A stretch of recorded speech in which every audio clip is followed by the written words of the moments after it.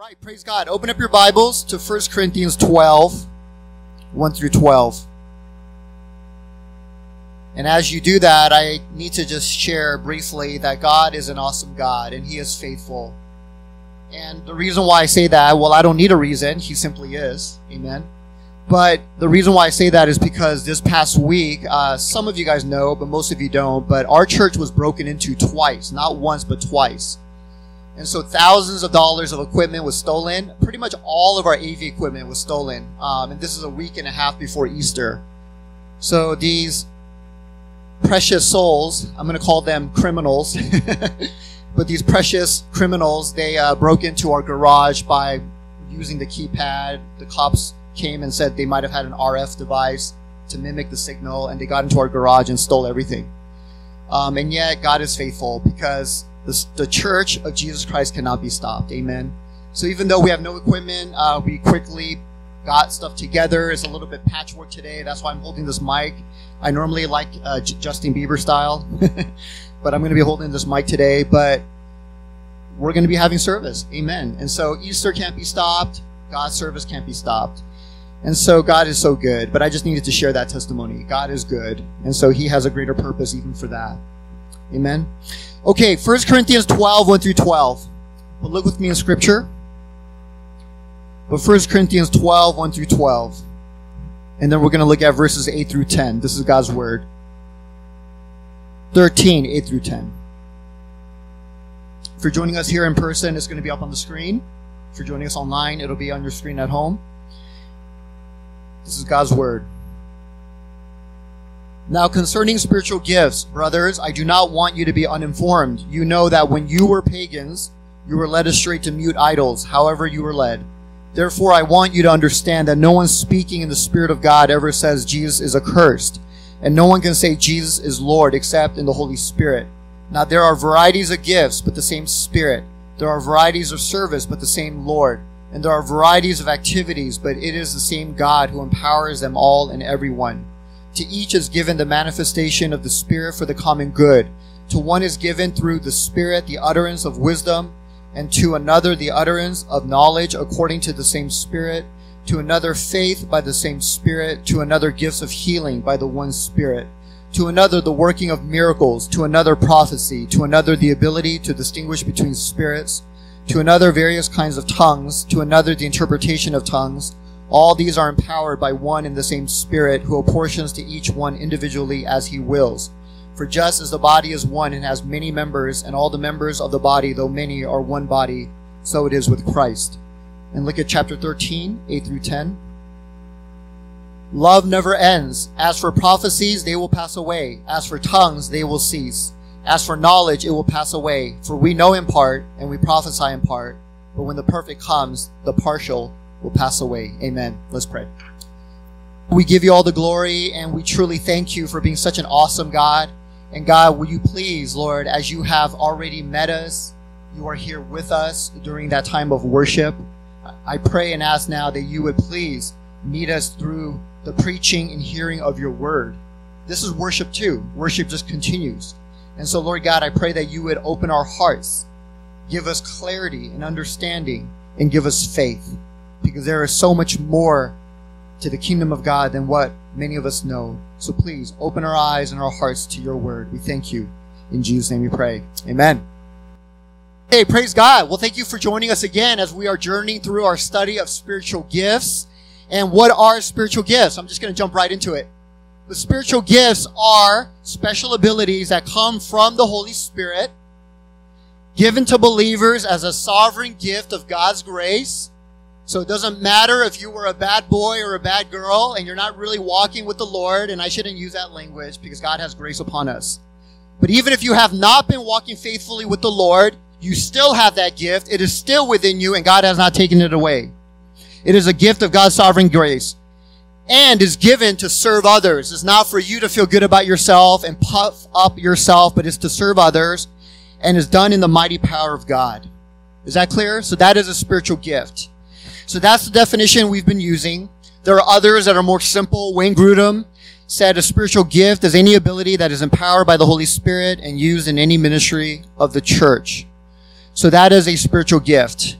And I want to emphasize this, but a lot of times we sit here and we kind of feel like, okay, today's message isn't relevant. Well, every message is relevant. But all the more so today, because if you're sitting here and you've confessed Jesus as Lord, and you have the Holy Spirit living within you, guess what? You have a Holy Spirit gift. You have a spiritual gift. And so everything we're talking about today is relevant to you. It applies to you. So spiritual gifts are immediately relevant to us. They are relevant to the unique way God has created you and me. Have you ever wondered, who am I? Who am I in Christ? Who am I supposed to be? Well, spiritual gifts can show you. They are relevant to what God has called you to do. Have you ever wondered, why am I here in this world? Well, spiritual gifts can show you what your role is in this world.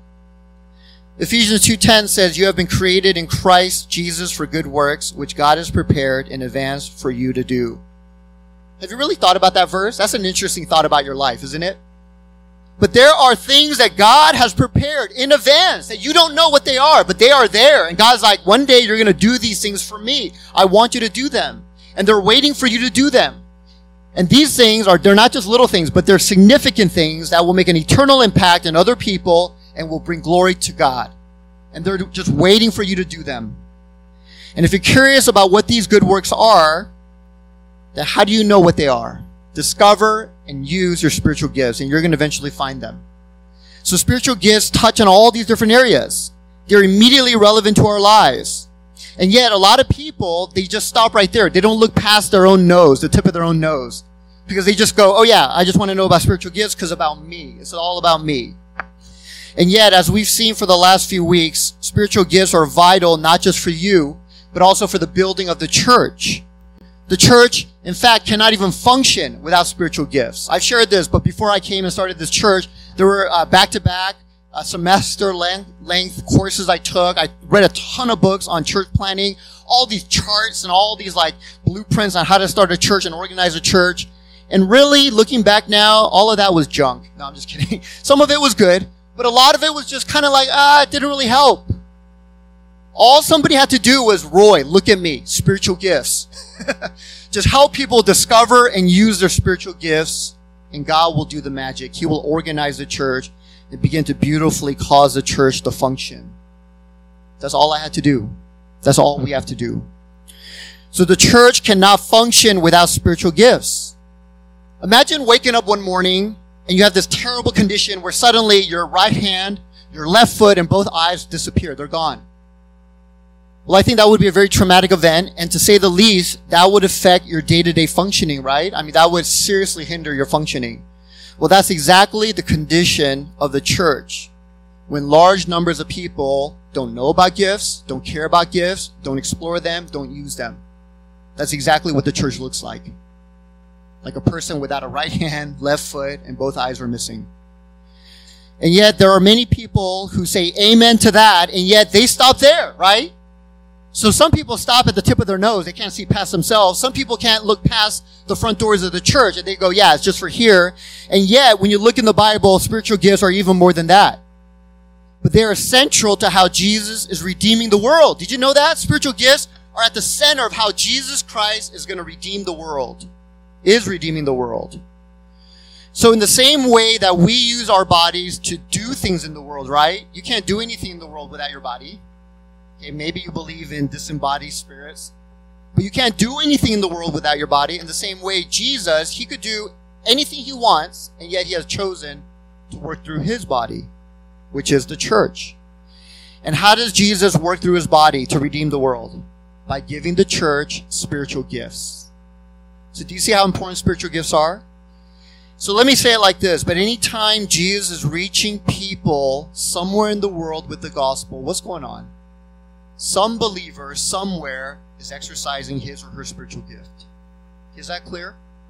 There is not a single person who hears the gospel and gets saved without, on the other side of that event, a believer exercising their spiritual gift. There's always a believer involved exercising their spiritual gifts when redemption is happening. That is how Jesus Christ is redeeming the world.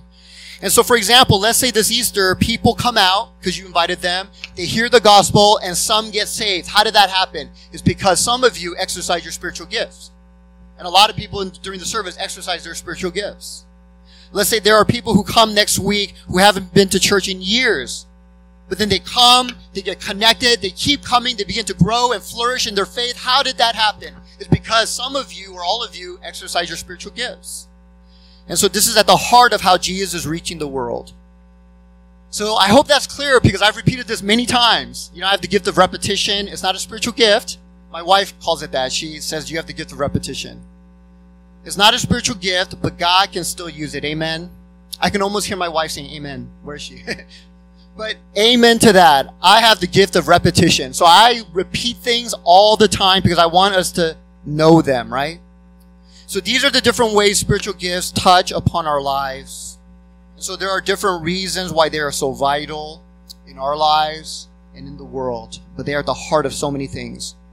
So what this means is when Paul told the Corinthian church, do not be ignorant about spiritual gifts, I believe that applies to us even more than to the Corinthian church. Because they were actually pursuing these gifts. They actually loved the gifts, in particular certain ones like tongues and prophecy. And even to that church, Paul said, don't be ignorant about gifts, so how much more to us and to churches today who don't even pursue them. They don't even know about them. Do not be ignorant about spiritual gifts. I have a quick confession to make, but when I was first saved, I grew up in the church, but I believe I first truly got saved in college as a freshman. I remember I started getting really serious about my faith. So I started reading the Bible, trying to study, theology. So I thought, right, I'm getting serious. And then I looked around me and I saw that a lot of other Christians were reading books on dating and spiritual gifts. And so you know what I decided in that moment? I'm never going to read two kinds of books, dating and spiritual gifts. I didn't want to read those books. Everyone's reading them. So I had no interest in them. I avoided those books. And so, guess what didn't happen in my life? Dating and spiritual gifts, exercising spiritual gifts. I had nobody in my life for years, right? Until the point I got desperate, so desperate I cried out to God. Maybe that was a good thing for me. But nothing was happening in my life in terms of dating, but I also was not exercising spiritual gifts. I had no concept of them. I didn't care about them. I wasn't interested. Everybody else was reading on it. I didn't want to do that. And so don't be like me. Amen. I'm talking about spiritual gifts. You can do what you want with dating. But don't be like me in regards to spiritual gifts. Don't ignore it. Don't be ignorant. But spiritual gifts are not a hobby in the Christian life. They're not like a niche interest. Oh yeah, I'm a little curious. But they are vital for God's call on your life, for the building of the church, for His redemption in the world. Okay, they're vital. So we've been going through spiritual gifts. This year we are called to be the church. It's so vital to that. So this is why we're talking about it. And I've been going through 7 different questions on spiritual gifts. Here they are. Why are spiritual gifts necessary? What are spiritual gifts? Who has spiritual gifts? Can you lose your spiritual gifts? How many spiritual gifts are there? So those are all the questions we've been through so far. And last week we began to look at a very interesting, a little bit controversial question. But are the miraculous gifts for today? So that's question number 6. But are the miraculous gifts for today? And when I say miraculous gifts, what am I talking about? Because in one sense, all the gifts are miraculous because all the gifts are super empowered by the Spirit for you to do things that are beyond your normal ability. So they're all supernatural, but I'm talking about the unusual gifts. The gifts that cause people to go, whoa, right? God is here in an unusual way. So what do I mean by miraculous gifts? I'm talking about prophecy, miracles, healings, discerning of spirits, whether something is from the Spirit of God, a human spirit, or the enemy. Deliverance, which is talking about casting out demons. Tongues, which is a spiritual language or a known language that you did not learn. I actually know a pastor in Oaxaca, Mexico, who immediately learned how to speak Spanish in a moment. He never learned it. He's fluent in Spanish. That could be one expression of that, or it could be a heavenly language. And I know many, many people, even in my own life, of people who speak a heavenly language. The gift of tongues, and then the interpretation of tongues. I've actually had that done to me where a pastor, he was actually a missionary in Africa, worked with lepers for many, many years. I think he might still be there. But he had the gift of tongues, prayed for me, and his wife interpreted. So that was a very unusual experience. But I remember that happening. But these are the gifts that I'm talking about. These are the ones that are mentioned by name in our passage in 1 Corinthians. And so what do we do with these gifts? Are these gifts still for today? And why is that even important? Well, it's important because how you answer this question directly impacts the way you see God working in the world, right? It directly affects the way you see God working in your life and in the people all around you. And it also affects the way you will partner with God and what you will expect from God. So often we don't get things from God because we don't expect anything from God. James said that. You have not because you ask not. I would even add, you don't expect. You expect not. And so it affects all these different things, how God is working around you, how you partner with God, what you expect from God. So let me ask again, are miraculous gifts for today? And there are only two ways to answer this question. I already mentioned them last week.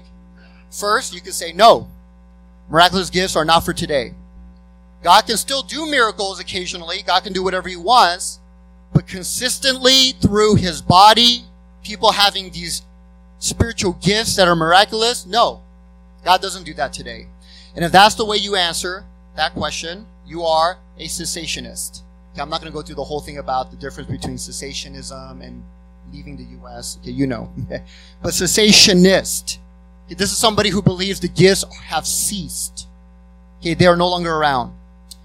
In contrast, if you answer yes, the miraculous gifts are for today, not only does God work miracles, but he seems to do them through people exercising specific spiritual gifts, like the gift of healing, the gift of prophecy, the gift of tongues, whatever it may be, the gift of deliverance. If that is your answer, you are a continuationist. For obvious reasons, because you believe the gifts continue. Okay, so it's very straightforward, but those are the only two ways you can answer. And I realize that at our church, there are probably people on both sides. So I realize that. I personally have friends on both sides. And from what I can tell, both groups love the Lord. Okay, both groups believe in the Bible. Both groups preach the true gospel. So this isn't about whether you're a true believer or not. And so I have a lot of grace towards believers on either side. I really do. And so whatever side you fall on, I have a lot of grace and you can talk to me. Okay, I'm not going to shut you down. At least not over that. But having said that, okay, I'm going to be very clear here. I do believe that cessationists and their view, which is cessationism, have very little support in Scripture.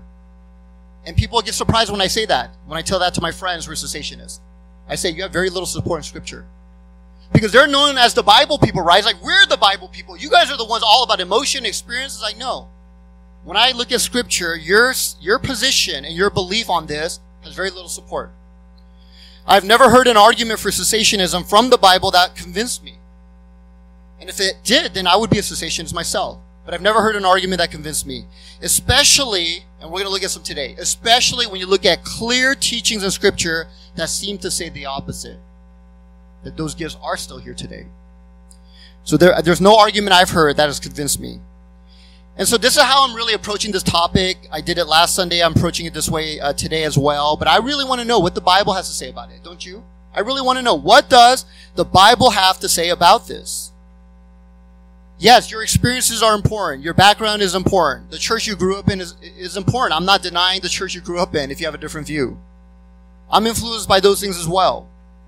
But more than all of those things, I want to know what the Bible has to say. And that should be your stance as well. You should want to know on any position that you believe in, what does the Bible have to say? You know, I'm not going to go into any of this. If you want to hear more about my personal beliefs and also the beliefs of the church, come to membership class. But that's how I approach anything in the Christian life. My view on salvation. Yeah, I happen to be Reformed. You don't need to know what that means, but that's my stance. But that's my conclusion based on Scripture. My view on men and women in ministry, men and women's roles. I happen to be complementarian. It's based on Scripture. I happen to be Baptist. I believe in dunking people underwater. It comes from Scripture. Okay, I have certain views on the end times. Why? Because it comes from Scripture. I have certain views on spiritual gifts. Why? Because that's what I see in Scripture. So that should be your position as well. Do you see it in Scripture? Can I prove it from Scripture? Not because my favorite pastor on my podcast told me, right? But what does the Bible say? And again, when I look at Scripture, I don't believe it teaches cessationism. And in case you think I'm biased against cessationism, maybe you're thinking, yeah, Roy, well, it's because you grew up that way. Maybe you just went to a charismatic church. I didn't, by the way. I grew up in a Presbyterian church. Very Presbyterian. I was sprinkled when I was little. I don't know. Is that very Presbyterian? I don't know. But I'm not biased against cessationism. In fact, that was probably my view for most of my childhood growing up. And I want to make it clear, there is a lot that happens among charismatics and people who exercise miraculous gifts that is unbiblical. Okay, a lot. And a lot that is very concerning. I remember having this one debate one time. This wasn't as concerning, but this one woman who is in my college ministry, this young student, and we're kind of debating a little bit because she came from a charismatic background where everybody prayed in tongues all together out loud at church. And I told her, I don't think that's biblical because Paul straight up said, don't do that unless there's an interpreter. Paul straight up said, do it just in turn, one at a time, with an interpreter. Don't just do it all together. And she tried to convince me otherwise. I'm like, I don't think that's biblical. So whatever position it may be, you got to show it to me in Scripture. But there is a lot happening in the charismatic world where I think is very unbiblical, very concerning. So like idolizing of miracles. I remember this one pastor one time straight up said at the beginning of service, we love Jesus and all, but today we want to encounter angels. And so they were all about meeting angels that day. And I'm like, this is so unbiblical. The Bible is never about that. It is always about Christ. I want to know Christ and Him crucified. The center of worship is always Christ, not encountering angels. So idolizing of miracles, the showboating that takes place, people bragging about what kind of gifts on stage, pastors even, worldliness, silliness, acting like they're literally drunk in the spirit on the stage, just gibbering and talking baby talk. I've seen that on YouTube. The peddling of false gospels like the prosperity gospel, minimizing the word of God. So a lot of these things are in that movement. These are people who believe in all the gifts. I've even seen pastors making a mockery of the gift of tongues. I've seen this pastor talking to another pastor on the stage in front of thousands of people, speaking in tongues. Again, they shouldn't be doing that. Paul said, don't do that if there's no interpreter. But they were doing that, and they weren't doing it to pray. They were doing it to tell each other jokes. So they thought the whole thing was very funny. But I've seen pastors do that. I've seen pastors telling desperate, sick people, you need to plant a bigger seed of faith. What they mean is give more money. If you want to be healed, got to give more money. So I've seen that. I've seen church leaders comparing the Holy Spirit to the big blue genie in Aladdin. I was so shocked when I heard that. The Holy Spirit is not like the big blue genie in Aladdin. Nothing like Him. And so all of that is disgusting. Okay, God's judgment is upon all of it, I believe.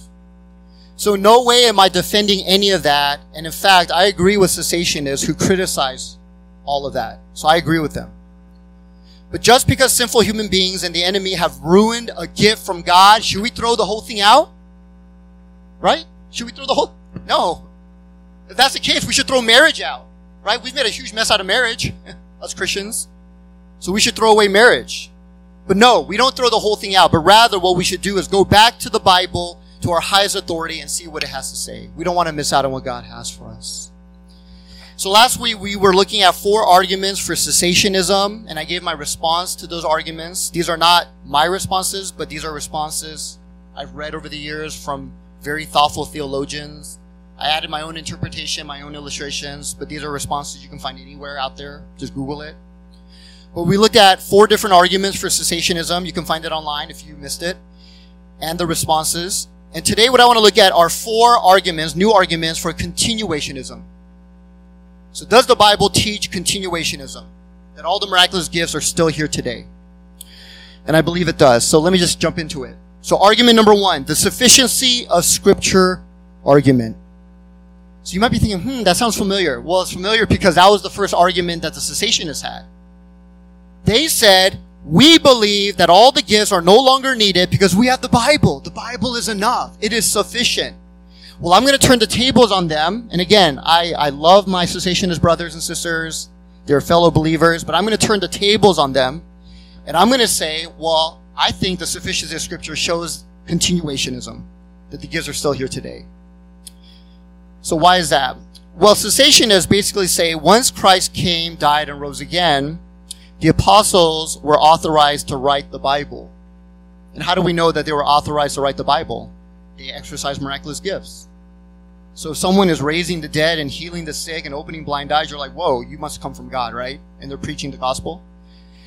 So they were authorized to write the Bible. We know that because they were performing miraculous gifts. And once the Bible was finished, cessationists say, we don't need the gifts. Their task is done. The apostles laid the foundation for the church. The Bible's written. It's done. So once that task is done, no more miraculous gifts. So what are they saying? The Bible is all we need. That's all we need now. It is sufficient. So that is their key argument. Now, last week I said that I also believe in the sufficiency of Scripture. Yeah, I also believe in this. Yes, the Bible is all we need, but it depends on how you define it. So please track with me here. Today we're going to go through a little bit more like detailed arguments, and we're going to look at a lot of scriptures.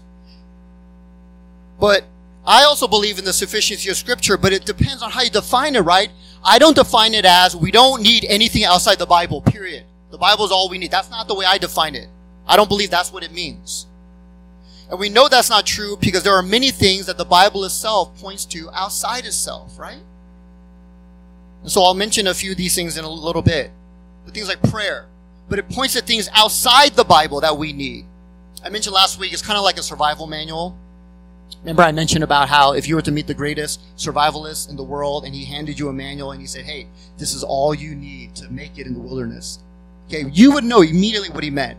Okay, he is not talking about if you need to eat, tear out the pages and eat it. It's rice paper. You know, I used to love rice paper.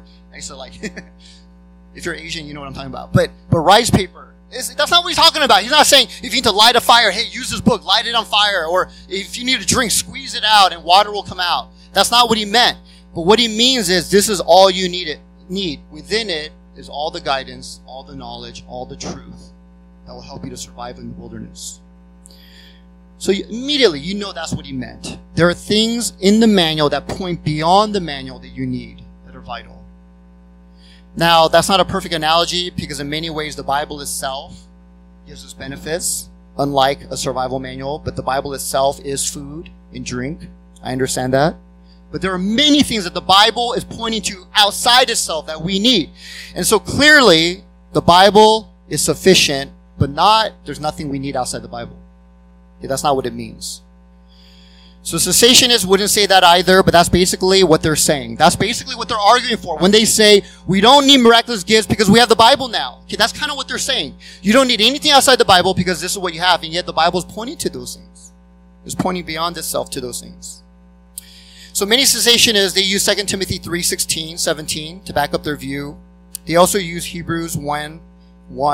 We're not going to look at that one. If you are curious, we can talk about it later. But 2 Timothy 3:16, all scripture is breathed out by God and profitable for teaching, for reproof, for correction, for training in righteousness, that the man or woman of God may be competent, equipped for every good work. And so this is the verse they use. See, the Bible is all you need. You don't need anything else. And yet, as I pointed out last week, look at that verse again. Their argument is not there. What they are arguing for is not in that verse. That the miraculous gifts were only there to authorize the apostles to write scripture, and once the Bible's finished, you don't need the gifts. It doesn't say that. It's not even implied there. So that is the first thing that we need to know. We need to understand all this. But contrary to what these cessationists are saying, I think these verses actually support the miraculous gifts, that they are still here today. I think it supports that. And why do I say that? Well, it's because the Bible not only gives us many benefits itself, but it points to many things beyond itself, as I've been saying. And what is the Bible pointing to? Things that will equip us, that will train us in righteousness. Doesn't it say that? All scripture is breathed out by God and profitable, that the man or woman of God may be competent, equipped for every good work. So the Bible is pointing to many things outside itself to train us, to equip us, so that we could do any good work.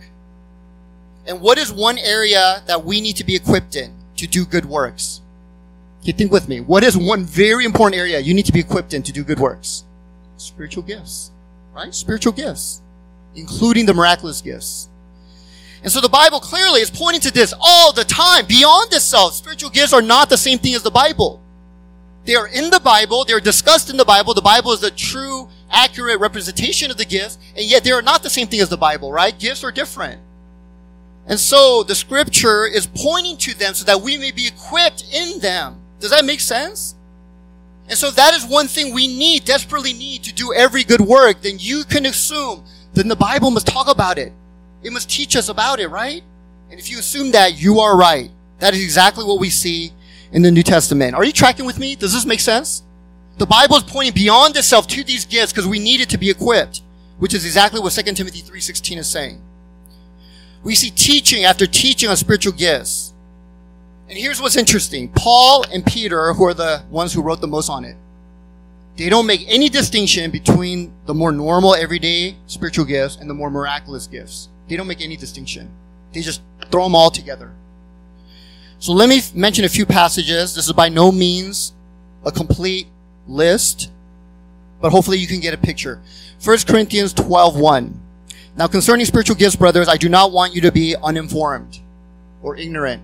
And then he launches into all this teaching on it, right? It's important. You need to know this.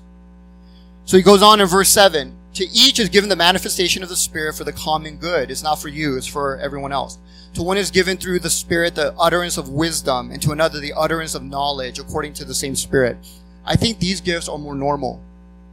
Okay, this is just someone who has this particular wisdom about them, or this knowledge, ability to gather knowledge, understand knowledge.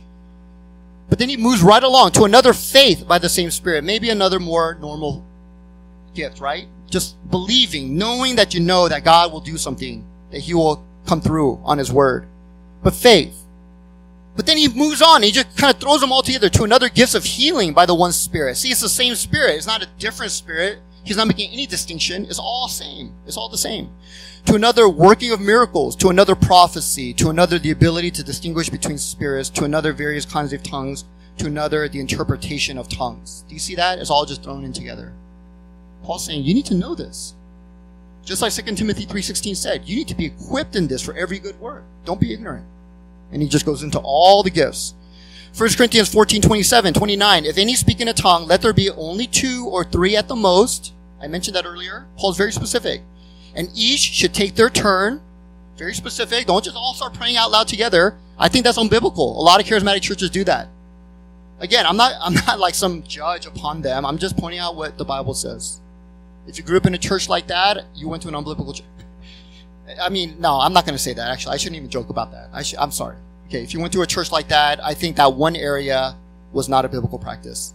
But this is very clear in Scripture. But it says, don't pray all out loud together. Each should take their turn. Let someone interpret. But if there is no one to interpret, let each of them keep silent in church.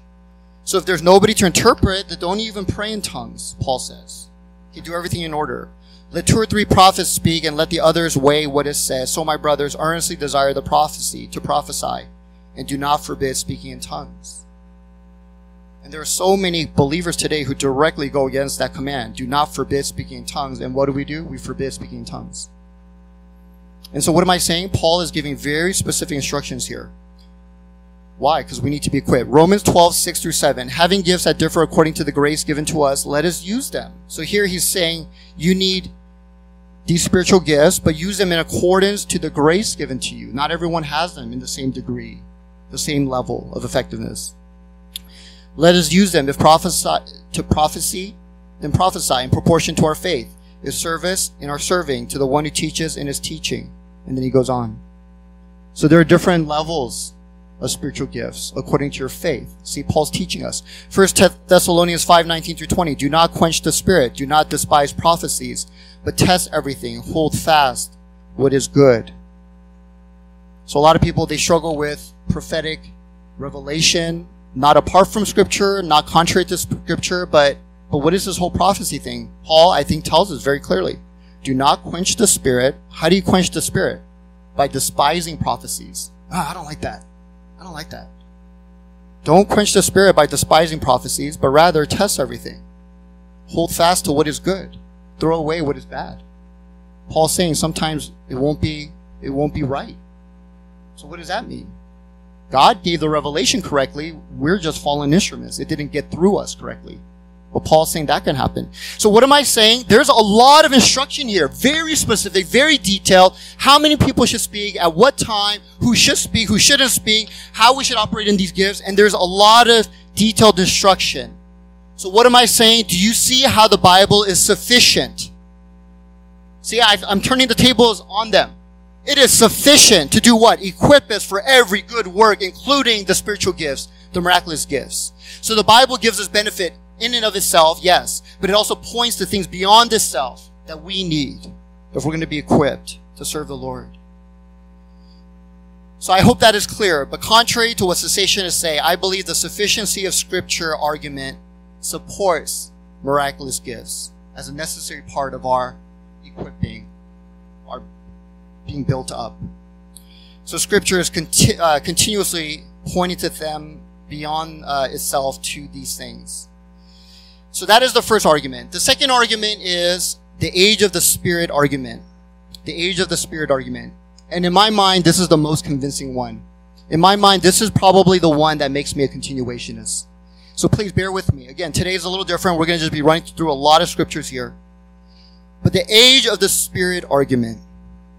And it's very interesting, but there are so many cessationists that I've read or listened to online or friends that I've talked to, and they don't ever seem to talk about this. But what is this argument? But basically this argument is when you look at scripture from the very beginning all the way to the end, you see this narrative. Okay, people call it biblical theology, but there's this story, this narrative that begins to unfold. And what you begin to see, there's many different, like a dozen different narratives, like all different kind of storylines. There's a storyline about the temple, about the seed of the son. I mean, there's all these different narratives, but one narrative that you see early on is the narrative of the age of the Spirit. There is this age that is coming. Church, there is this age, people of God, that is going to break open on the world, and it's going to be the age of the Spirit. And it's going to be characterized by certain things.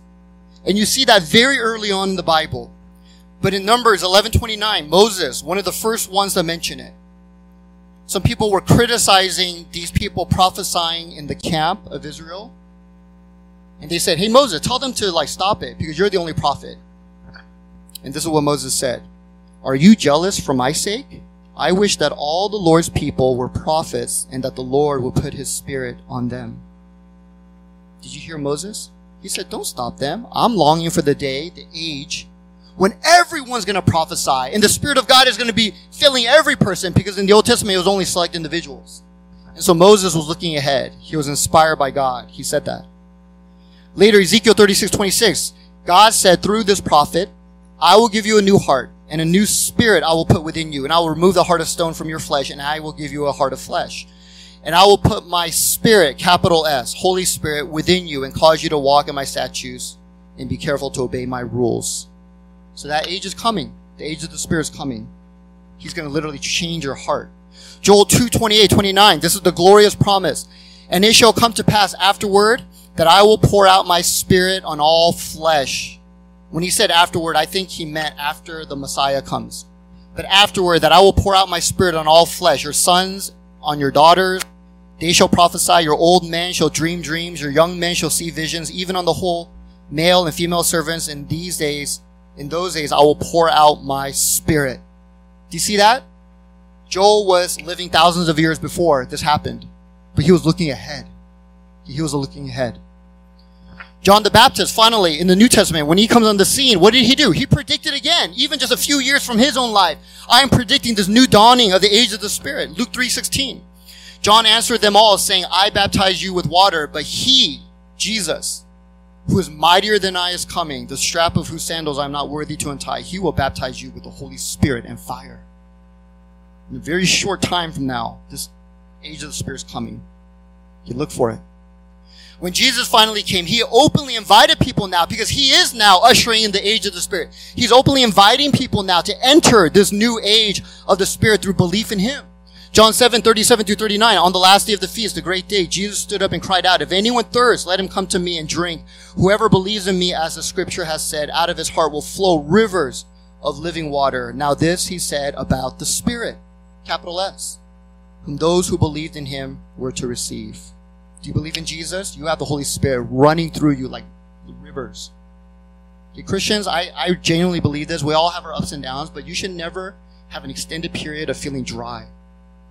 Yes, we go through times of that, but it should never be this ongoing season of dryness and God is far away and I don't know where he... Jesus said, if you believe in me, there will be rivers of living water pouring through your life. Talking about the Spirit. And so he said, this is the reality of the age of the Spirit. And what would be the signs that follow everyone who believes in Jesus, who has the Spirit flowing through them? Okay, the age of the Spirit is coming, but what are the signs once it's here for the people who believe? Jesus said, Mark 16:15-18, go into all the world and preach the gospel to every creature. He who believes and is baptized will be saved, but he who does not believe will be condemned. And these signs will follow those who believe. In my name, they will cast out demons. They will speak with new tongues. They will take up serpents. They will drink anything deadly. It will by no means hurt them. They will lay hands on the sick and they will recover. Now, did Jesus mean that literally? I mean, we can debate that, but he said it. Now, some people might say, well, wait a minute there. Hold on. This isn't in the most, credible, manuscripts, Mark 16:15-18, and we can talk about that later. But it is in some of the earliest manuscripts we have. So what does this tell us? Yeah, it might not be in the earliest manuscripts, and that's why your Bible probably has it set off a little bit. But it was in the earlier manuscripts. And so what this means is the early church, very early on, believed Jesus said this. So again, we could debate that, we could talk about it, but I believe Jesus said this. Very early on, the church began to put this into their Bible. And then finally, after Jesus' death, resurrection, and ascension, what happened? Okay, are you tracking with me? This is the age of the Spirit, brothers and sisters. What happened after Jesus came, died, rose again, and went to heaven? He poured out the Spirit. The age of the Spirit is now finally here. And what did Peter say? People thought they were drunk because they were praying in tongues. And what did Peter say? He said, we're not drunk. It's 9 a.m. Okay, I don't drink, but I get that. Who drinks at 9 a.m? And he said, I'll tell you what's happening. And then he quoted Joel 2, what we just looked at. Joel 2:28-29. In the last days it shall be, God declares, that I will pour out my Spirit on all flesh, and your sons and your daughters shall prophesy. And your young men shall see visions, and your old men shall dream dreams. Even on my male servants and female servants in those days I will pour out my Spirit, and they shall all prophesy. What is that? Peter is saying, this is the age of the Spirit. It has broken in now. We are living now in this age of the Spirit that the Old Testament saints were looking towards for thousands of years. You know, the picture I get is kind of like a river flowing down these banks, and then there's a dam of hardened hearts and unbelief, like a dam of rocks and mud and branches. And this river of the Spirit, the age of the Spirit, is rushing down, right? All these prophets are looking ahead towards it. And then it slams against that. And it slams against it again. And then finally it just breaks through. That's the picture here. It finally broke through all that hardness of heart and unbelief, and now the age of the Spirit is here. I remember this one theologian, the beautiful picture he got is when a city is being built, they always put in the waterworks, right? And then there's that first moment when the waterworks are turned on, and suddenly the pipes are filled with living water, fresh water for people to drink. Well, that was Pentecost. The waterworks were turned on. And now, for once and for all now, the Spirit is here. He is large and active. He is at large and He's working. That is what Peter is saying. And how do we know? How do we know this age of the Spirit? Yeah, how can you tell? Very clearly. He quoted Joel. In the last days, when I pour out my Spirit on all flesh, young men are going to prophesy and see visions. Old men are going to dream dreams, right? Male servants. So it doesn't matter who you are. Great, small, male, female. You're all going to be showing these signs. So to me, this is probably the greatest argument why the gifts are still here today. It makes no sense whatsoever if you follow the line of argument of cessationists. Well, the gifts are only there until the Bible is finished. And the Bible was finished only 50, 60 years after Jesus. John the Apostle was the last author of the Bible. So those gifts are only there, what is quoted here in Joel 2, right? Peter repeated it in Acts 2. That's only for 50, 60 years, and now it's gone? It makes no sense whatsoever. It makes no sense whatsoever. But rather, Peter gave the time frame for these gifts in the last days. And let me ask you guys, when are the last days? Do you guys know? Right now. It is right now. Every theologian agrees, even cessationist theologians. They all agree the last days are between Jesus' first coming and second coming. So Peter gave the time frame. In the last days, during the last days, I would even say throughout the last days. And don't take my word for it, but D.A. Carson said that.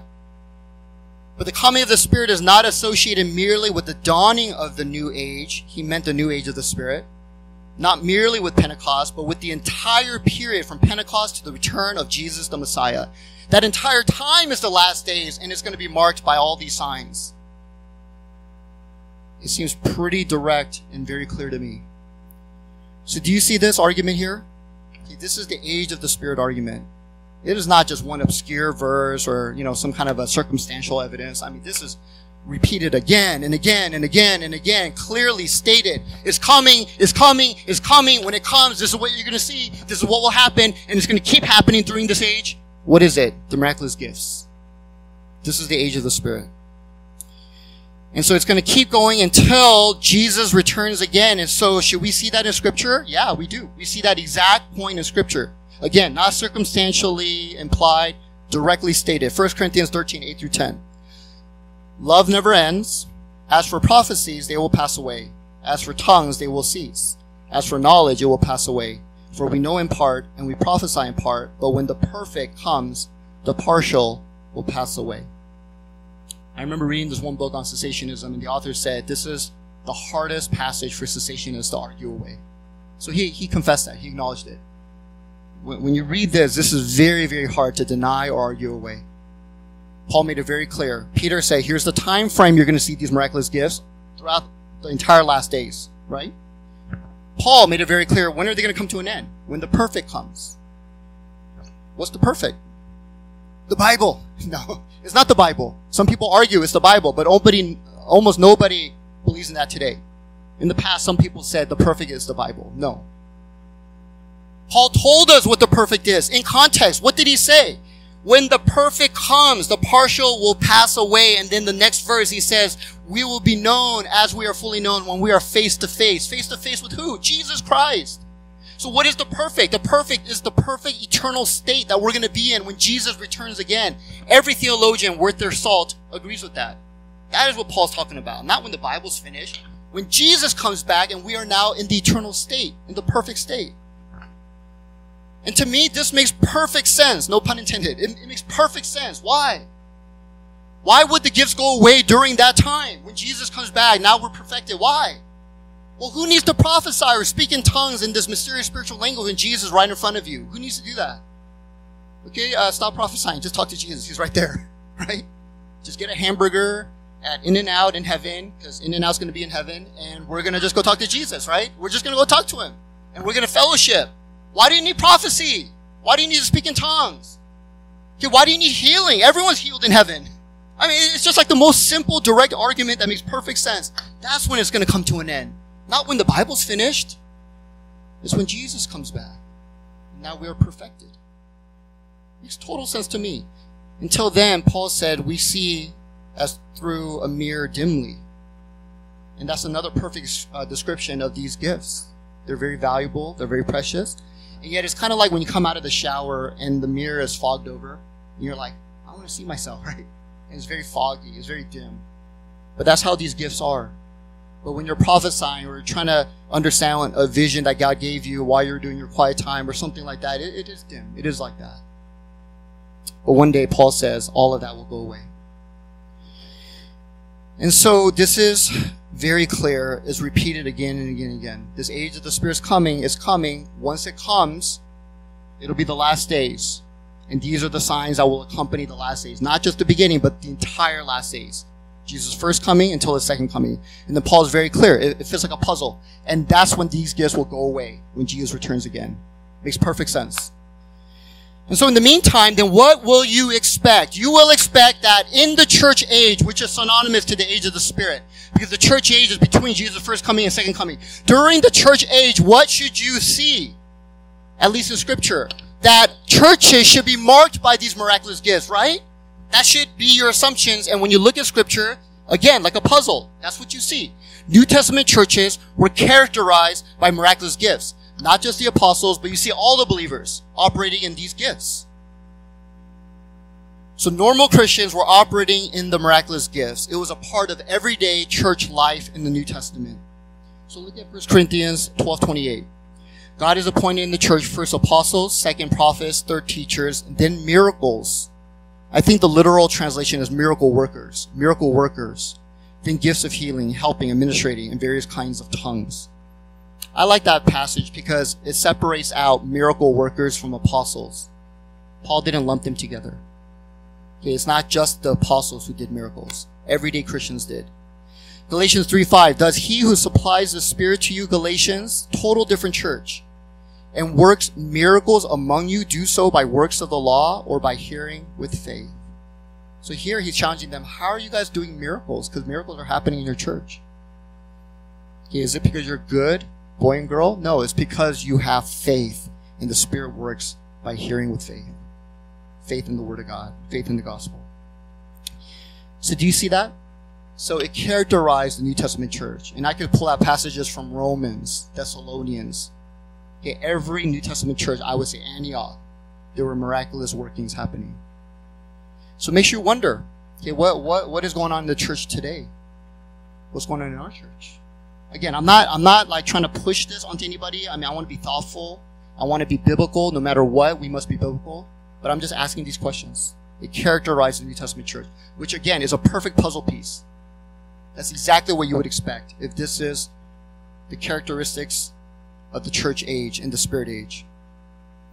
Okay, are you guys with me? So this is the longest argument that I want to present. This is the big one. This is probably the main reason I'm a continuationist. I cannot deny the repeated statements of Scripture again and again and again, clearly stating what these gifts are for and when they're going to happen, when they're going to end, again and again and again.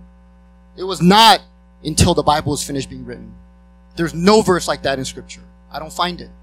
But rather, I see repeated statements again and again of what I just said. They mark the age of the Spirit until Jesus returns again. Okay, number 3, the purpose of miracles argument. So let's run through these more quickly now. Okay, the purpose of miracles argument. Okay, now this one is important, so stick with me again. But this one is important because cessationists say the main reason that we don't believe in gifts today is because the purpose was to just authenticate the apostles until they finished writing the Bible. That is what they say again and again and again. I've talked to many of them. But that's what they say. They say it is to prove that the apostles are from God and they have authority to write the Bible. That is the main reason. If not, some say the only reason for these miraculous gifts. The more normal gifts, that's for the church and helping people. But these miraculous ones is only for that purpose. But is that what we see in Scripture? Again, I would say no.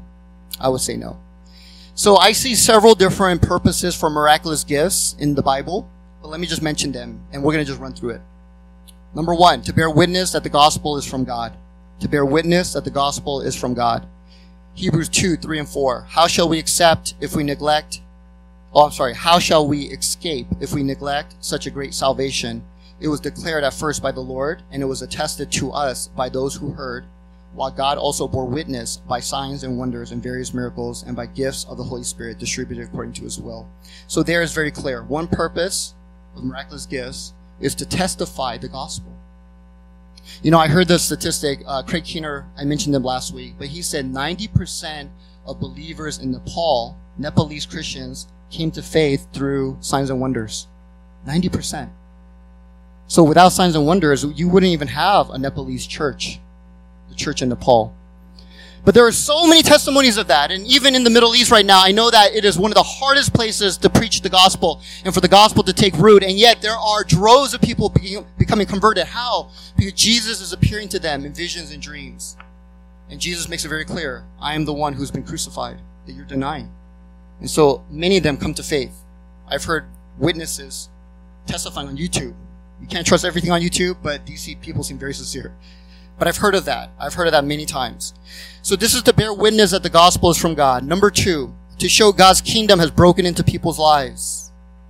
What's the clearest way that you can know that God is here? He is working. Well, through the preaching of the gospel, through the accurate and faithful preaching of the word, yes. But what else? Through signs and wonders. That's what the Bible says. Matthew 12:28. If it is by the Spirit of God that I cast out demons, then the kingdom of God has come upon you. How do you know the kingdom of God has come upon your life? I drove out that demon in you. That's what Jesus said. I cast it out, and that's how you know the kingdom of God is on you. Number 3, to show God's compassion to people in dire need. So we know that's true. Jesus regularly healed people miraculously out of compassion, and then not only him, but the disciples did that too now. It was carried on. And not just the apostles, but just regular Christians in the New Testament church. So Matthew 14:14, when Jesus went ashore, he saw a great crowd and he had compassion on them and healed their sick. So that was clearly one reason. Acts 3:6-7, Peter said, I have no silver and gold, but what I do have I give to you. In the name of Jesus Christ of Nazareth, rise up and walk. He said that to a lame man. He had compassion on him. I don't have money to give you, but I have this. Rise up and walk. And he took him by the right hand and raised him up, and immediately his feet and ankles were made strong. Now I understand as I'm running through this, you guys, I know this just sounds like stories and theory, but I'm telling you, if this is what God has for the church, then these are the purposes he has for these gifts, brothers and sisters. These are the purposes he has. He wants to show his love to people, his compassion. How? Through love, serving each other, but also through these gifts. We need to understand that. Okay, number 4, to bring the church to maturity and the fullness of Christ. That is a clear purpose for spiritual gifts. Ephesians 4:8 and then 11-13. Therefore it says, when he ascended on high, Jesus led a host of captives, and he gave gifts to men and women. And he gave the apostles, the prophets, the evangelists, the pastors, and teachers to equip the saints for the work of ministry, for the building up of the body of Christ. Until, and that word is so important, until. Circle that. Why is that important? Because Paul is telling us, when are these gifts are going to be functioning in the church? Until when? Until the Bible's finished being written? Until when? When are these gifts needed? Until when?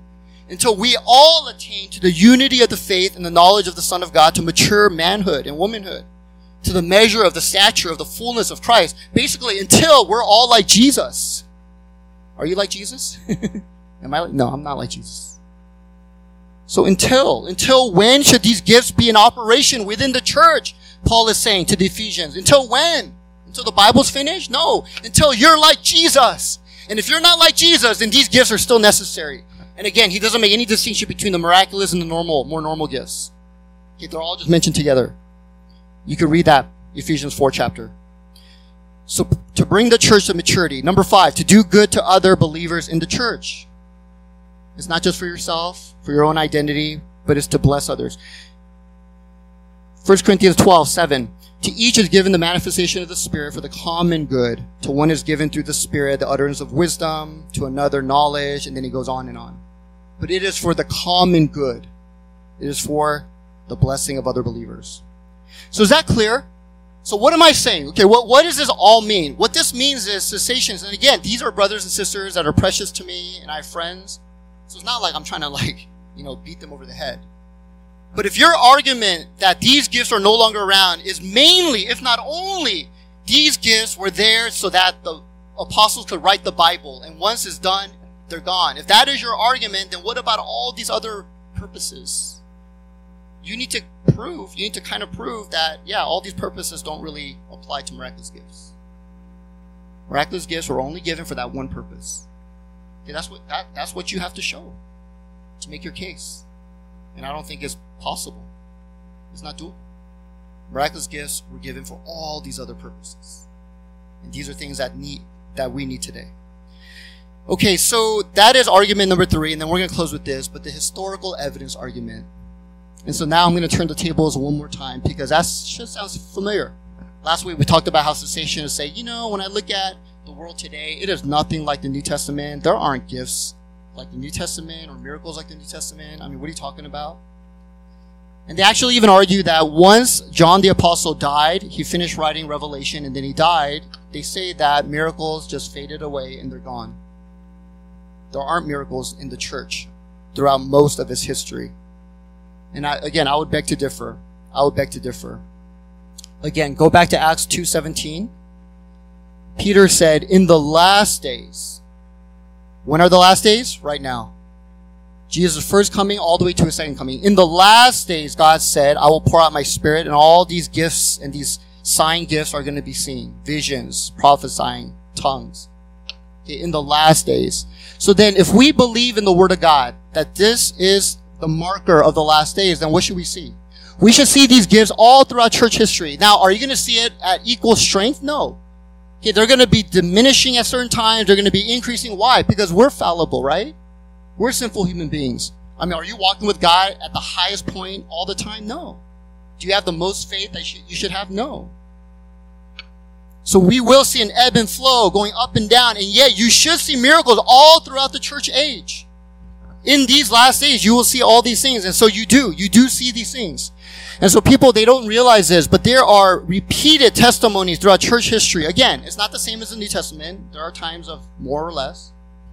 But you see this repeated again and again. Justin Martyr, he lived between 100 AD to 165 AD.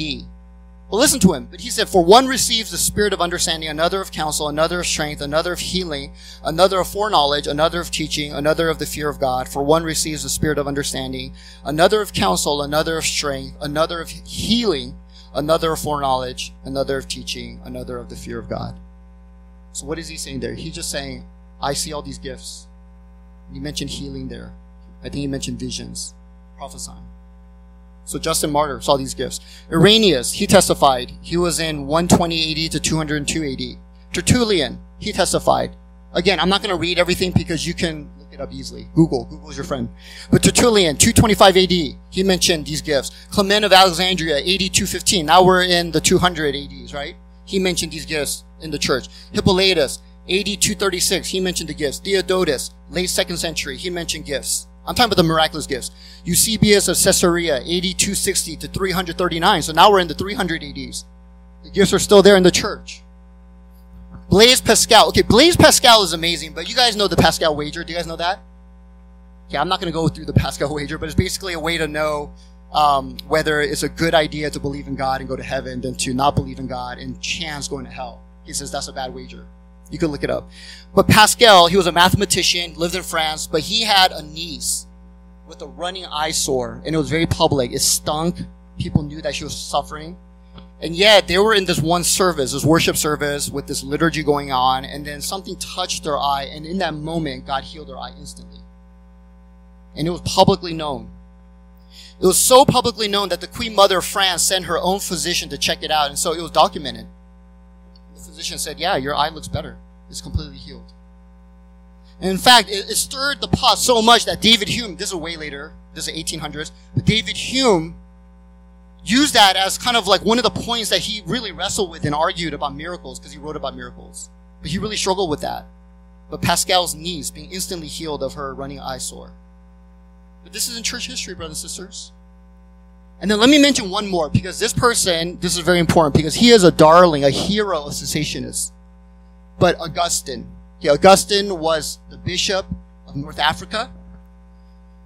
Augustine. And what is special about Augustine? Well, he's an amazing theologian, probably the best theologian in church history. Cessationists talk about him all the time. I love him. But Augustine, this astute scholar of scripture, he started out as a cessationist. And then later in life, he converted. And he became a continuationist. And so he started believing in miraculous gifts.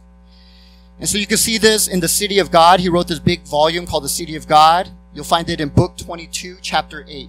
Look it up. Book 22, chapter 8 in The City of God. I actually have it printed right here. And this whole chapter basically is titled, Of Miracles Which Were Wrought That the World Might Believe in Christ, and Which Have Not Ceased Since the World Believed. It's a very telling title. You kind of know where he's going.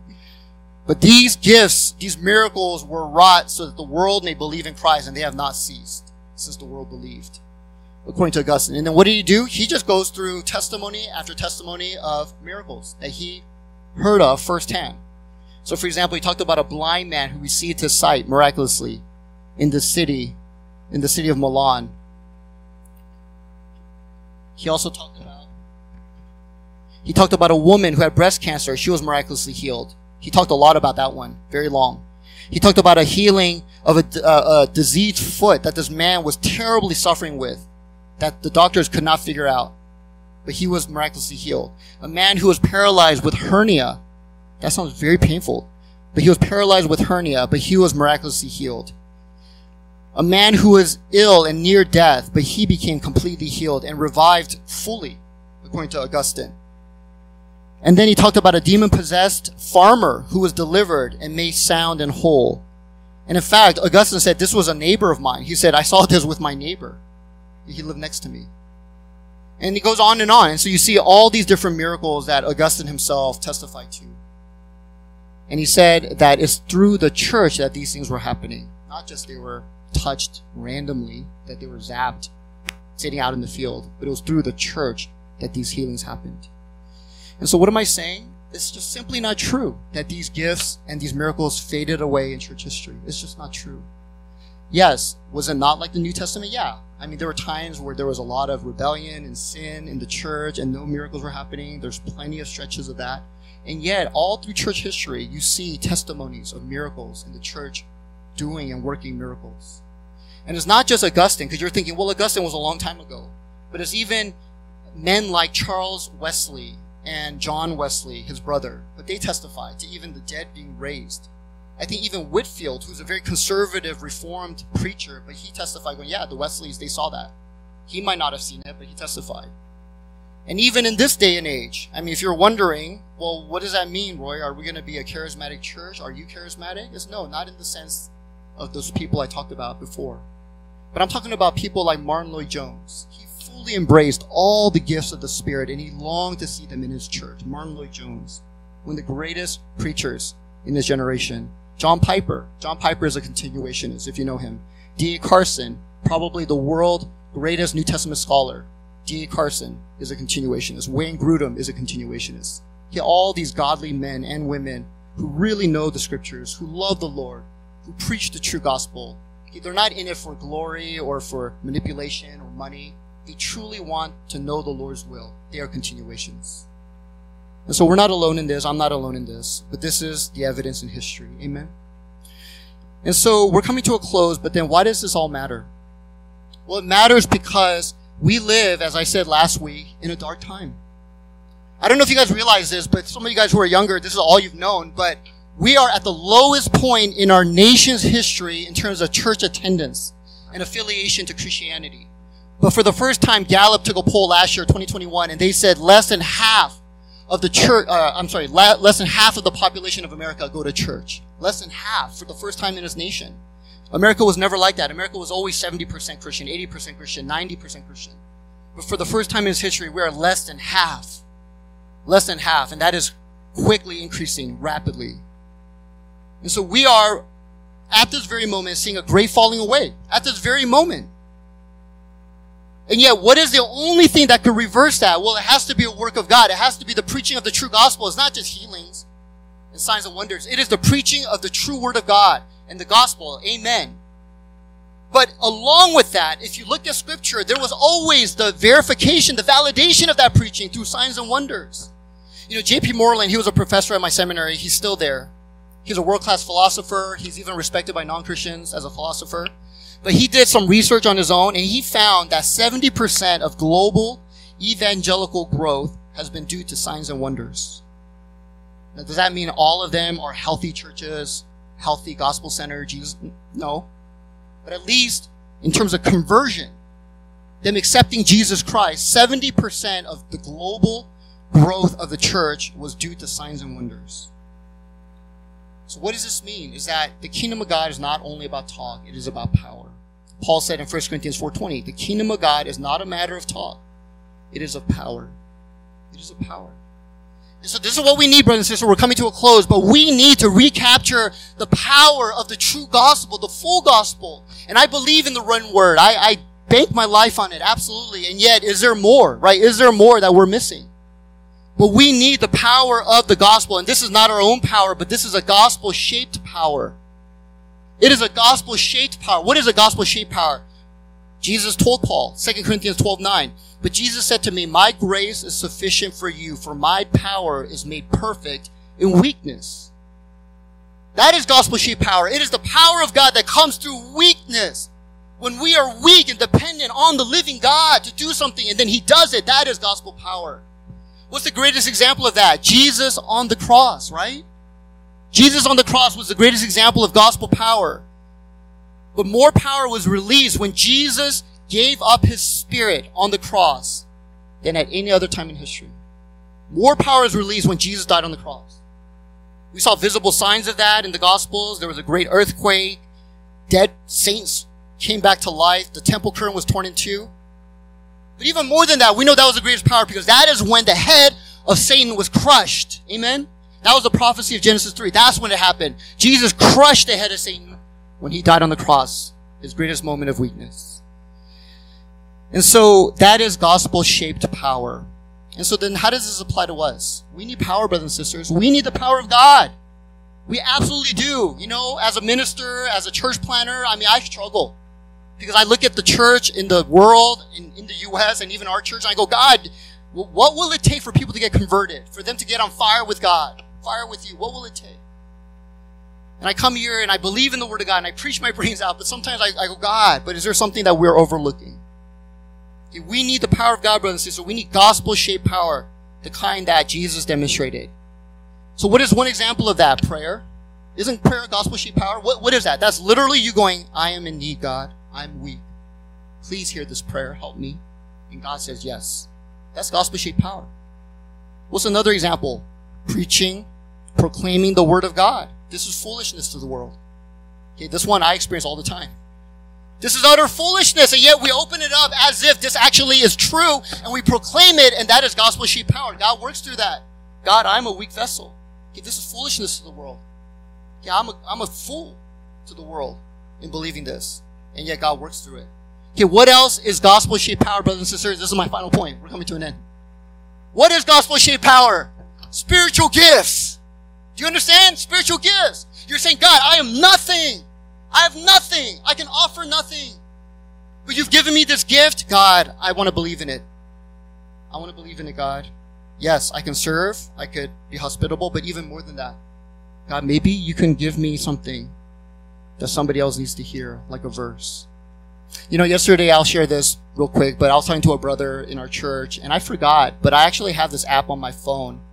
It's an Evernote app, where basically I have a folder that says Rhema, and these are specific verses, and they're specific verses, right, chapter and verse, that people have given to me over the years. A lot of them from my mom, but some from pastors. I think recently I shared one where I was in my office late at night, discouraged. This is during COVID. I was really having a hard time. And I was studying one of the Psalms. And as I was reading that, I literally read a verse. And then a moment after, my friend in Arizona, who's a pastor, a church planner, he texted me that verse.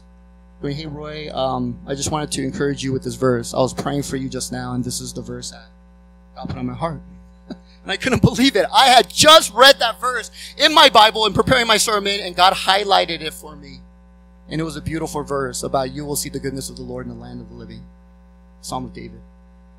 And so I have this little folder on my app with all these verses, okay, that God has hand delivered, I believe, to me when I most needed it. What is that? Okay, what is that? I believe that is believers, precious believers, exercising their spiritual gift. Okay, that is the power of God. Okay, the moment I read that example in the office, I came alive, right? I forgot about my discouragement. It's like, oh my gosh, really, God? You're speaking to me right now. And so why don't we just come before the Lord? This is what we need. We need the gospel. We need the Word of God. We need the Spirit of God working in His fullness. Amen? So let's just come before the Lord right now. Father God, we thank you so much. We went through a lot today. We went through a lot of scriptures. But Lord God, we need to hear. We need to understand. We need to be biblical. Not the full, not the kind of biblical that other people might think is the full version. But Lord God, we need what is actually stated in Scripture. And what I see is, Lord, you offer spiritual gifts. Even the miraculous gifts. All of them. For a multitude of various purposes. And so, Lord God, please, Lord God, can you please make this true of our church even? That we would actually seek you. And that we would actually strive to be truly biblical.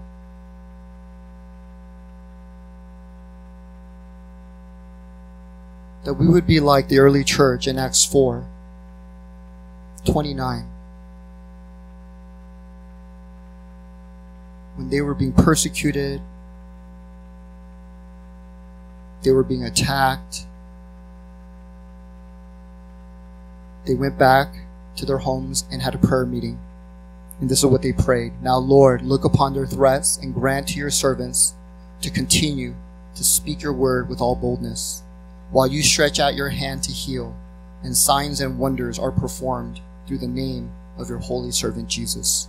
And when they had prayed, the place in which they gathered together was shaken, and they were all filled with the Holy Spirit and continued to speak the word of God boldly. Lord, that should be our heart. That should be our heart. Lord, there are many challenges. Lord, even this past week, many things were taken from us. But that's the least of our worries. But there is false gospels being preached. There is false doctrine. There is worldliness. There is apathy. People just don't care. We are more concerned about what we're going to be doing with our friends later this week than your holy word and who you are. Lord, all these things are challenges. And Lord God, I don't want to just be a church that just talks and talks and talks. The kingdom of God is not a matter of talk. It is of power. The power of the gospel, gospel-shaped power. Please, Lord God, work in our church. Give us the same heart and attitude like the early church. Lord, do you see their threats? Give us boldness, God, to proclaim your word with signs and wonders and miracles. Lord, show yourself. Please, Lord God, give us that kind of power. Give us that kind of boldness. In Jesus' name we pray. Amen. Okay, we're just going to spend a brief moment as we do every Sunday, but let's just come before the Lord and let's just pray. Again, I don't know where you guys are coming from, but if all of this is a little too much for you and you're like, whoa, I'm not here to even consider all of this, not yet. That's okay. Just say, Lord, help me to just know what you want me to know. Show me what you want me to see. For others, if you're ready to really just maybe explore and learn more or even pursue certain spiritual gifts, then there are great resources, and we want everything to be done biblically.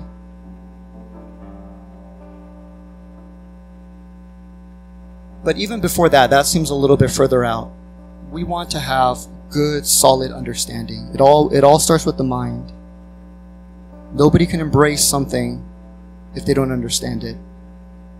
My wife said that this morning. We were talking.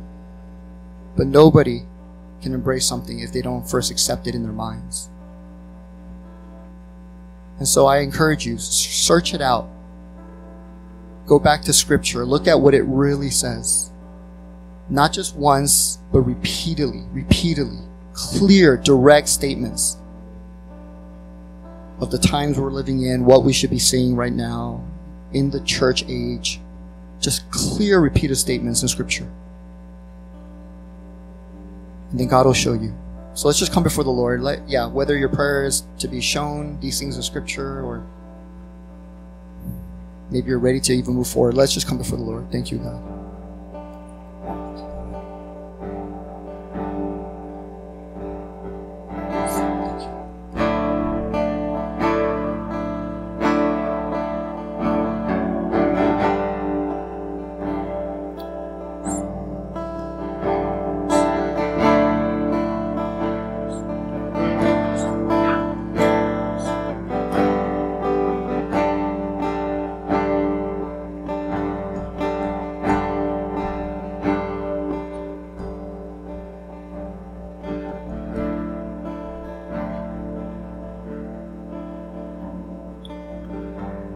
So Heavenly Father, we just come before you, Lord, and we worship you. And Lord Jesus, I know that today is just a step.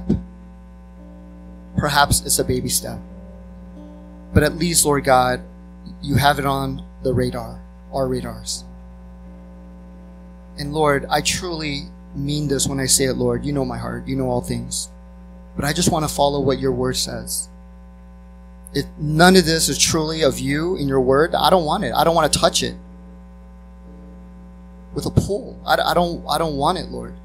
But if this is truly of you and what you have, your plan for the church in the age of the Spirit, then Lord, I want it. I want it. I want all of it. I only want what you want for me in your word. That is it. Because I've come to know, Lord, that that is what is best. I can't improve upon this. That is what is best. You are always proven true. You are always proven right. Anybody who veers from the Word of God, who does anything contrary to the Word of God, they suffer consequences. Some greater, some less. But Lord God, we just want to follow what's in your Word. So Lord God, we thank you, Father. Could the church today, especially in America, be struggling because we have veered? In many ways, not just this area, but in many ways, we have veered from your Word. Please bring us back. Thank you, Lord Jesus. We give you all the glory. In your name we pray. Amen. Amen.